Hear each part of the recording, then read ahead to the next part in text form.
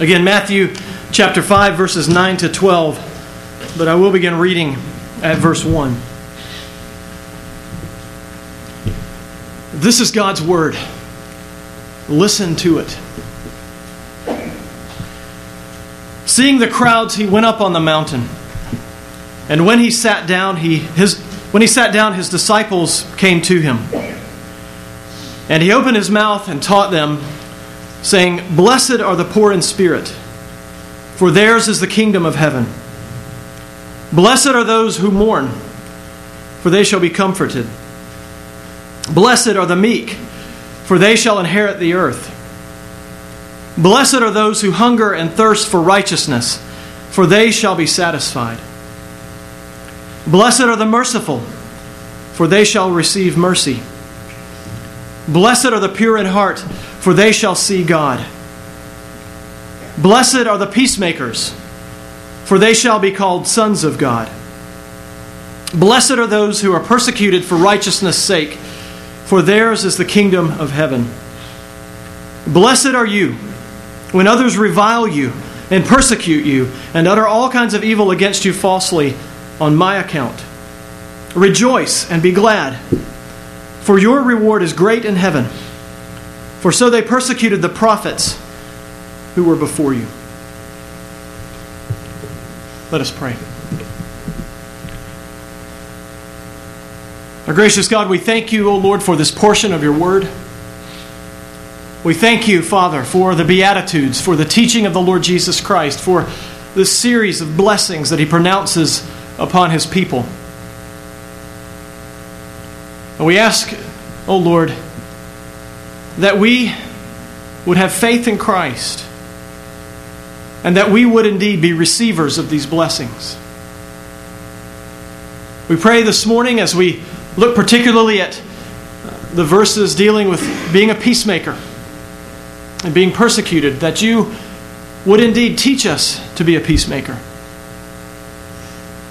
And we ask, O Lord, that when we are persecuted for the name of the Lord Jesus Christ, that you would help us to rejoice. We pray these things in Jesus' name. Amen. Now, for the last several decades, since the 1960s or so, peace has become a very popular concept in times of war. And if bumper stickers in the evening news are any gauge, we are at the lowest point in the history of our nation because we're carrying out wars in two different countries. Peace, it seems, is an ideal that we can all agree on. Who doesn't want peace? The popularity of peace is one of the reasons that the Christmas holidays are so widely embraced. There's a lot of talk about peace around the holidays, isn't there? People who wouldn't normally be caught dead singing a hymn are making recordings of Christmas carols because they talk about peace. Just like the one we sang just a few moments ago. People love to talk about peace, and so they love the idea of this little baby being in a manger and the angels coming and pronouncing peace on earth. Peace is a wonderful ideal. But peace at what price? It's easy to talk about peace when we sit around in our comfortable armchair and watch video footage of the frontline battles. But do we pay a price for peace by giving up our freedoms? Are you willing to do that? Peace is a wonderful ideal, but how do we bring it about? Do we outlaw war so that the only ones who are willing to wage war against us are outlaws? What do we do when the outlaws bring the battle to us? Now, most of the arguments for peace are vague because they don't contain any answers to the underlying problem. And here it is. The underlying problem is that each and every human being is an enemy of God, who can only be at peace with God by repenting of sins and believing in the Lord Jesus Christ. We are not at peace with each other because we are not at peace with God. Our relationships with other human beings are full of conflict because the primary relationship in our lives, the relationship between creature and creator, is full of conflict. And the only way to bring about peace was for God to send His Son to earth, to bear the full fury of God's wrath in our place on the cross. But try saying those words at an anti-war protest. See what you get in return. And that's the irony of being a peacemaker who is cast in the mold of Jesus Christ.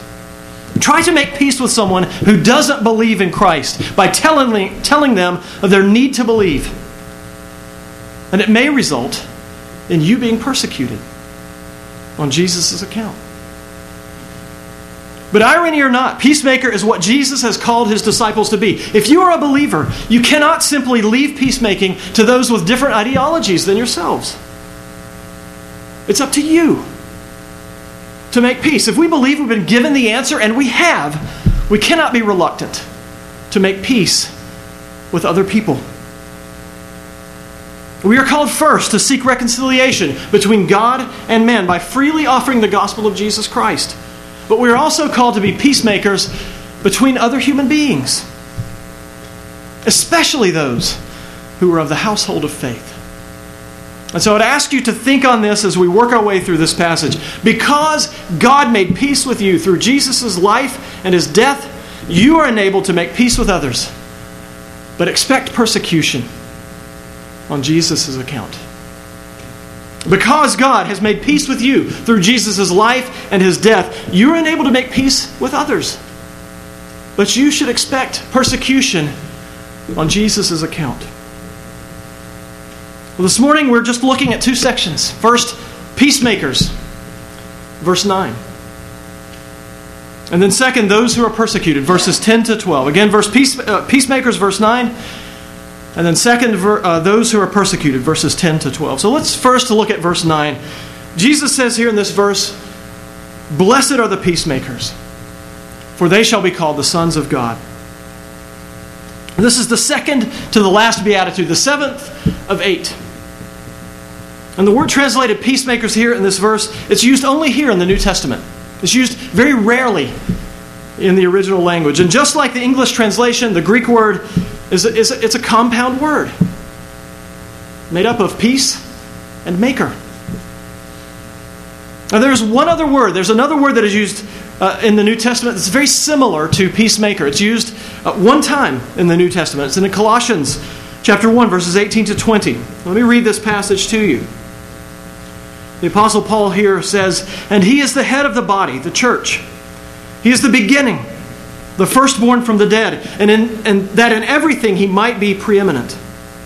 For in Him all the fullness of God was pleased to dwell, and through Him to reconcile to Himself all things, whether on earth or in heaven, making peace by the blood of His cross." Making peace, in that last phrase, is the verbal form of the word that we have in our beatitude, in the seventh beatitude. And Paul is saying that through Jesus Christ, the Father reconciles sinners to Himself. The Father makes peace between Himself and all things. He makes peace by the blood of the cross.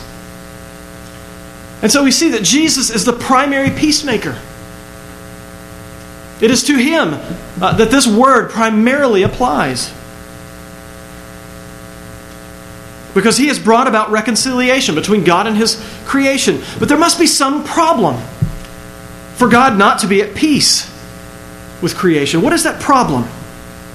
Well, verses 21 to 22 of Colossians chapter 1, Paul continues. He says, "And you who were once alienated and hostile in mind, doing evil deeds, He has now reconciled in His body of flesh by His death, in order to present you holy and blameless and above reproach before Him." Paul is pointing his finger at you and me. We are the problem. We are why peace has to be made. And that is because before peace was made between God and us, we were alienated from God. We were hostile to Him. We had evil minds and evil deeds. Paul says in a different place, in Romans 5, verse 10, he says that we were enemies of God at the time that He made peace with us. Before we knew Christ as our Savior, we fought against God. We fought on the other side. We were in the enemy army.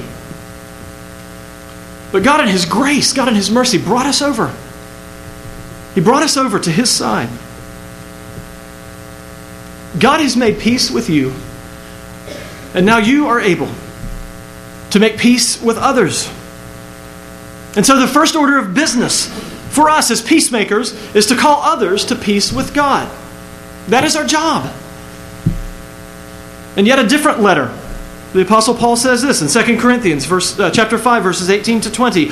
All this is from God, who through Christ reconciled us to Himself and gave us the ministry of reconciliation. He gave us the ministry of reconciliation. That is, in Christ, God was reconciling the world to Himself, not counting their trespasses against them, and entrusting to us the message of reconciliation. Therefore, we are ambassadors for Christ, God making His appeal through us. We implore you on behalf of Christ, be reconciled to God.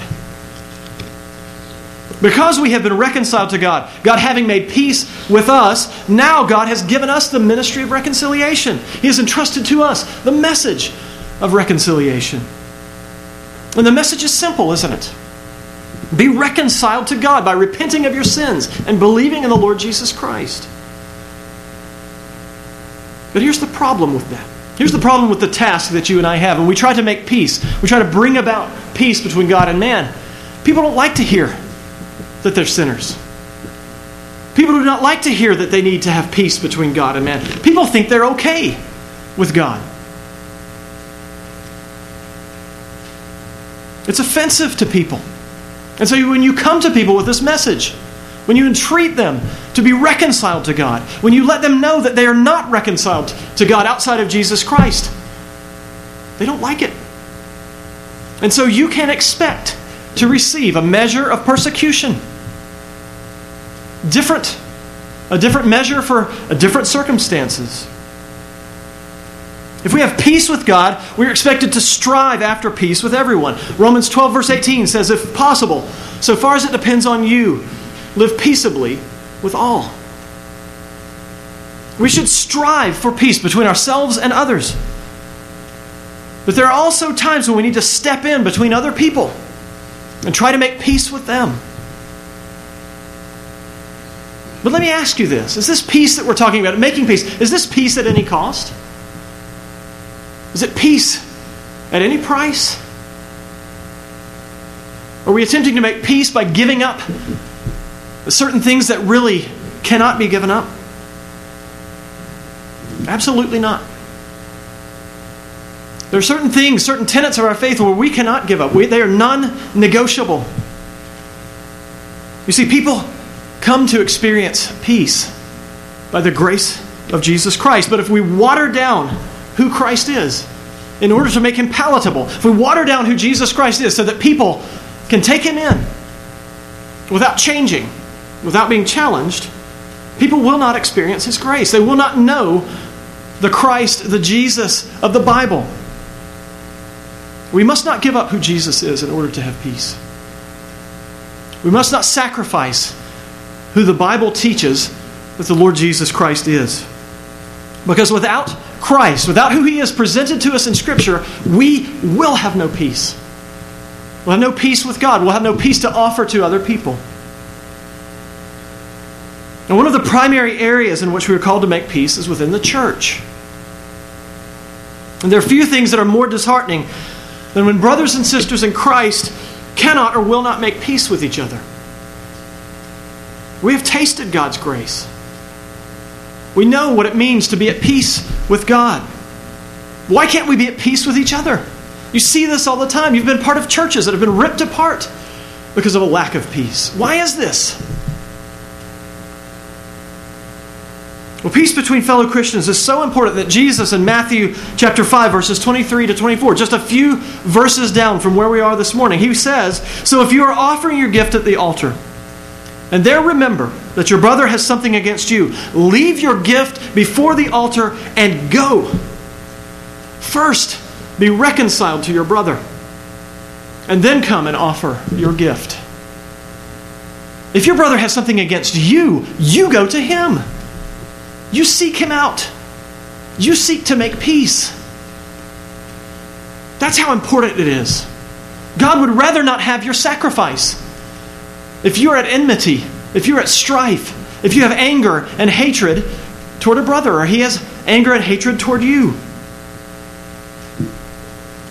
And Jesus understands that until he comes in glory, there will be conflict between brothers and sisters in Christ. There will be. Conflict doesn't bother Jesus. It's the lack of peacemaking that he finds offensive.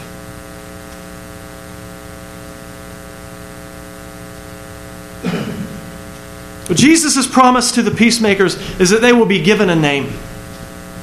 He says, "You shall be called the sons of God."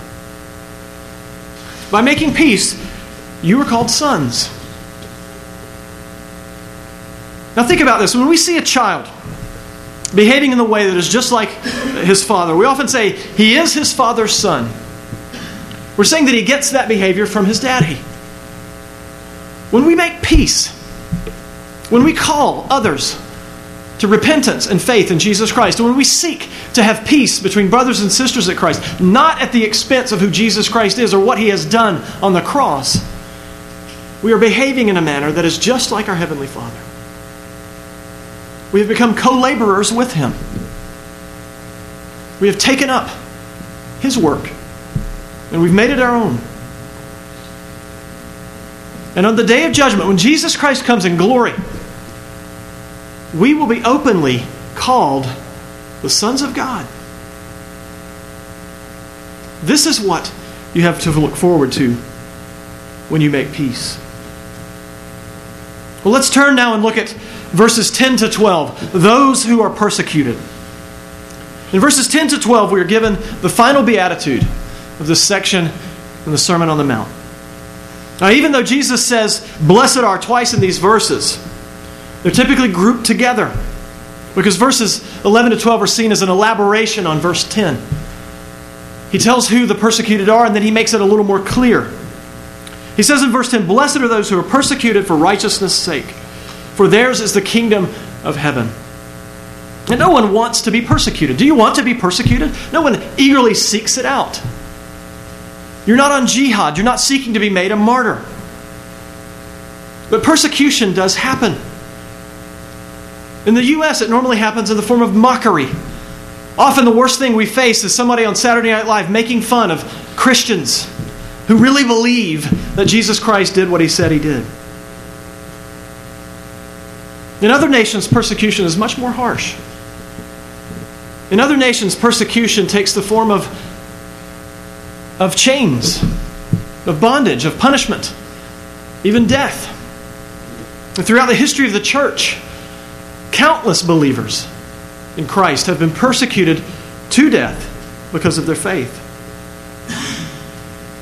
Now, Jesus' blessing for being persecuted is not unlimited. In other words, you're not going to be blessed for any type of persecution. He limits it by saying, "For righteousness' sake." For righteousness' sake. If you're persecuted, for righteousness' sake.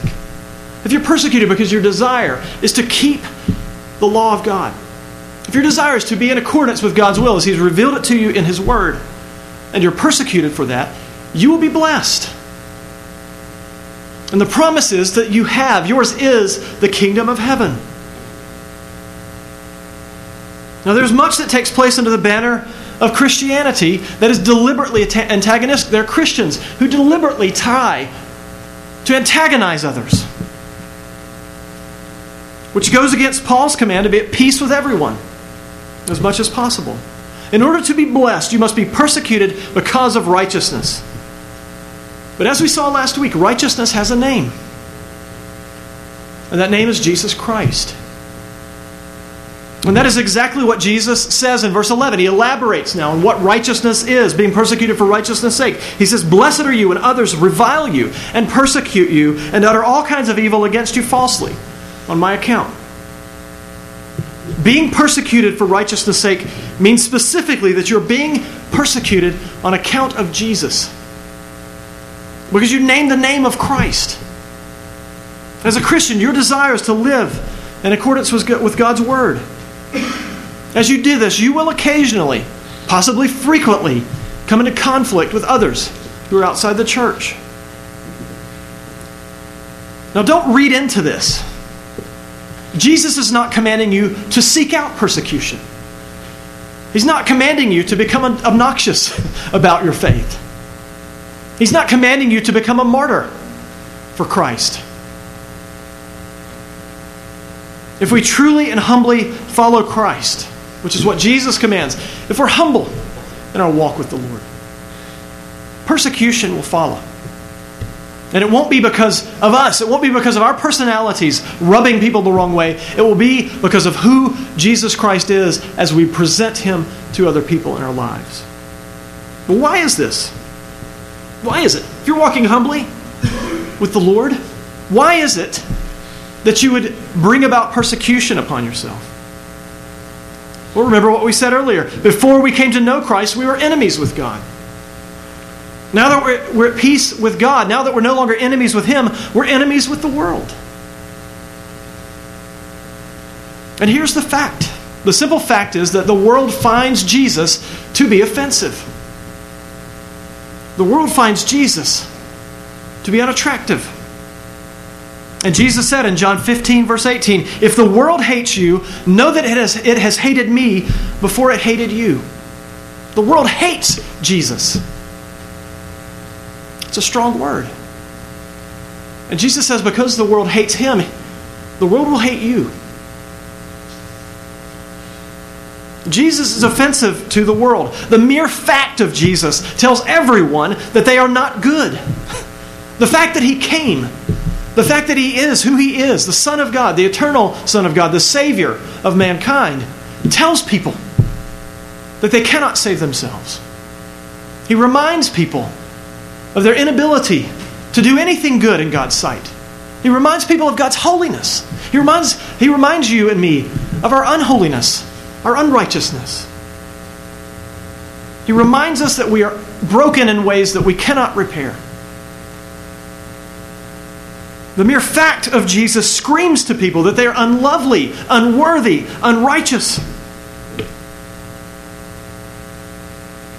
This is why the world finds Him to be offensive. And so, there's the temptation then as we walk with Christ to present Him in a way that is other than offensive, isn't there? There are efforts throughout the church's history to lessen who Jesus is, to make Him a little more friendly, to rub off the rough edges so that He's not quite so grating. And so you often see Jesus stripped of His divinity, or you see Jesus stripped of His humanity. You see sin and its impacts being lessened. Sin is not that great, so Jesus is not that great. Sometimes as Christians we may be tempted to water down Jesus so that we can avoid persecution. We sometimes ignore the harsh passages of Scripture where Jesus talks about hellfire, where He talks about weeping and gnashing of teeth. We avoid it because we don't want to be ostracized. But we should not try to seek out persecution, but we should not try to avoid it either. If we are faithful, it will come to us. It will come to you. It will come to me. If we are faithful. And when it comes, do not fear. James, in chapter 1, verses 2 to 3 of his letter says, "Count it all joy, my brothers, when you meet trials of various kinds, for you know that the testing of your faith produces steadfastness." Persecution for Jesus' sake is a trial. It's a test. Persecution for Jesus' sake is an indicator light on your dashboard. It doesn't tell you that something is wrong. It tells you that something is right. It lets you know that things are going according to God's plan. And it is ironic that persecution will inevitably come when you try to make peace between sinful people and God. When you seek to show them what they must do to be saved. Well, Jesus says in verse 11 that people will revile you. They will persecute you. They will utter all kinds of evil against you falsely, simply because of Him. Are you ready for this? Can you handle this? Not on your own. Not on your own strength. And if you rely on your own strength, you will run from it. But here's the good news. Jesus Christ has not left you as orphans in this world. He has not left you alone. He has not left you to struggle and to strive on your own strength and by your own power. He has sent a comforter to you. The Lord Jesus and His Father have sent to you the Holy Spirit, who provides to you comfort, who provides to you peace, who gives you the strength that you need to walk in grace and in faith. And so you can indeed face persecution because of who you are in Christ Jesus, because of what Christ has done for you, because of who He has sent to you. The Holy Spirit, who loves you, who provides for you, who gives you those words that you need, that you don't even know. He gives you what you need to say to others. Do not fear. Do not fear persecution. Jesus' promise to you when you are persecuted is that yours is the kingdom of heaven. It is now. Persecution is simply the proof. You know you're a citizen of heaven when you bear scorn for Jesus' sake. And all Jesus calls you to do is be faithful to Him, to bear His name in an honorable manner, to seek reconciliation between God and human beings, between human beings and other human beings. This is what you're called to do. Jesus has given to His people, He's given to you, He's given to me, His ministry and His message of reconciliation. And He has promised us that we will be persecuted. These two often go hand in hand. But if you're here this morning and you don't know Jesus, if you have not professed faith in Him, you may not face persecution, but you will face God's wrath. You will face Him. You'll stand before the Lord on the day of judgment. You may not face persecution on this earth here and now, but you will face worse than persecution on the last day, on the great day, when the Lord Jesus comes. If you haven't professed faith in Christ, you are not reconciled to God. You are not at peace. And you cannot expect to have true reconciliation with other people. Your only hope rests in putting your faith in the Lord Jesus Christ, trusting in Him. The Bible says that while we were still sinners, Christ died for us. Christ died so that all who believe in Him would be reconciled to God. For our sake, God made His Son, who knew no sin, to be sin, so that we might be the righteousness of God. In this way, Jesus Christ has made peace with His enemies.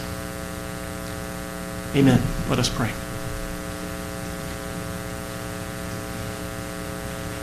Gracious Heavenly Father, we thank You for Your word. And yet, O Lord, we acknowledge to You that these words are strong and powerful, that they are great.